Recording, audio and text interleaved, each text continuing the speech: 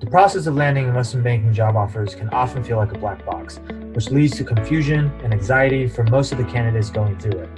Hey, my name is Sam Shaw, and I'm the founder of Wall Street Mastermind. I've personally coached numerous students on how to successfully break into top-tier investment banks, including Goldman Sachs, Morgan Stanley, JP Morgan, Centerview, Evercore, and PJT Partners, just to name a few.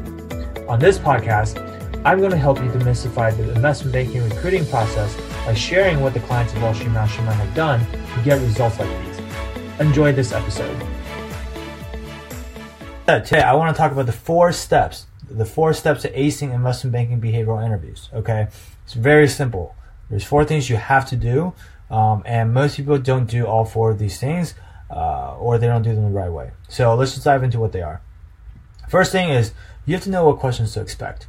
Okay, so typically in Wall Street Mastermind, the way we do this for our clients is we have all of our clients actually tell us what questions they got in each of their interviews with what firm, right? And then basically we have this institutional knowledge of what type of questions that all of these banks are asking across their interviews, and we can do the pattern recognition around, hey, these are the questions that always get asked over and over and over again, right? Or, oh wow, this is a curveball question that doesn't happen that much, but we should probably still have an answer prepared for it just in case, right? So that way, having helped over 250 clients at this point, like we've pretty much seen every single question that you could possibly get asked, right? And in fact, we've actually kind of like synthesized that down to just 20 core questions, where if you cover your bases with these 20 questions, all the questions that you're going to get in a behavioral interview are probably just variations of these 20 questions. Okay, so that's the first step. Second step, once you know that, is you have to know what the investment bankers are actually looking for in each of these questions. Okay, like with the behavioral questions, they're so seemingly subjective, right? But it's actually not that subjective, because each of these questions, they're looking for certain qualities and certain traits, right? And so a lot of people, where they get into trouble is they just answer the question, but because they don't really know what exactly the bankers are looking for or what they want to hear, the answers that they come up with might not align with what the bankers actually want to hear, right? And so if you do that, then what sounds like a good answer to you will actually not sound good to the banker.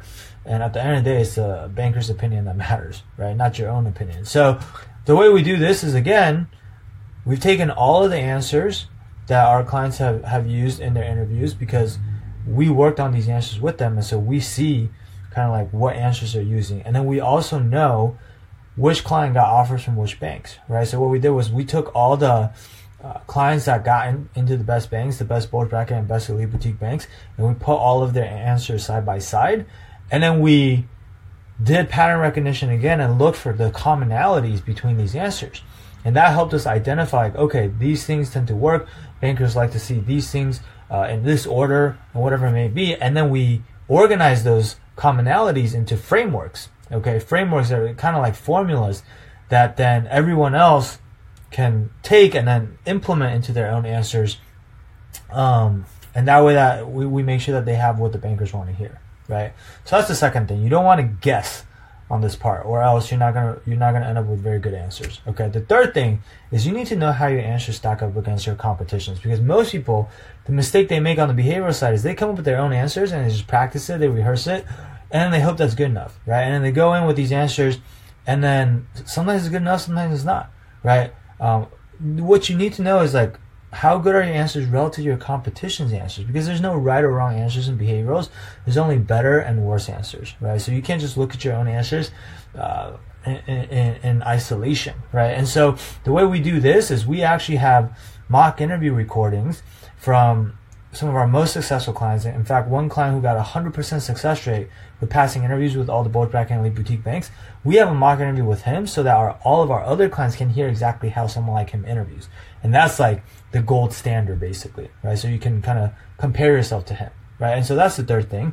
And then the last thing is, once you know where you are relative to the gold standard, you want to try to get as close to that as possible. So if there's something that you're doing that's not quite good enough, but you can't figure out what it is, you need to get detailed and specific feedback from a credible source, ideally an investment banker. And by detailed and specific, I mean literally telling you down to like what sentences you need to change and how to change it and the phrasing and the wording of everything. Okay, so that's the last thing that we do with our clients is we actually help them rewrite all of the answers because you're not going to be able to figure that stuff out on your own. You need someone else to do it for you. Thanks for listening to this episode. Interested in discovering how you can get personalized one-on-one coaching from Wall Street Mastermind to help you beat out the massive amount of competition out there? Head on over to www.wallstreetmastermind.com/apply, and the street is abbreviated to ST, so it's really wall, stmastermind.com/apply, and our team looks forward to speaking with you.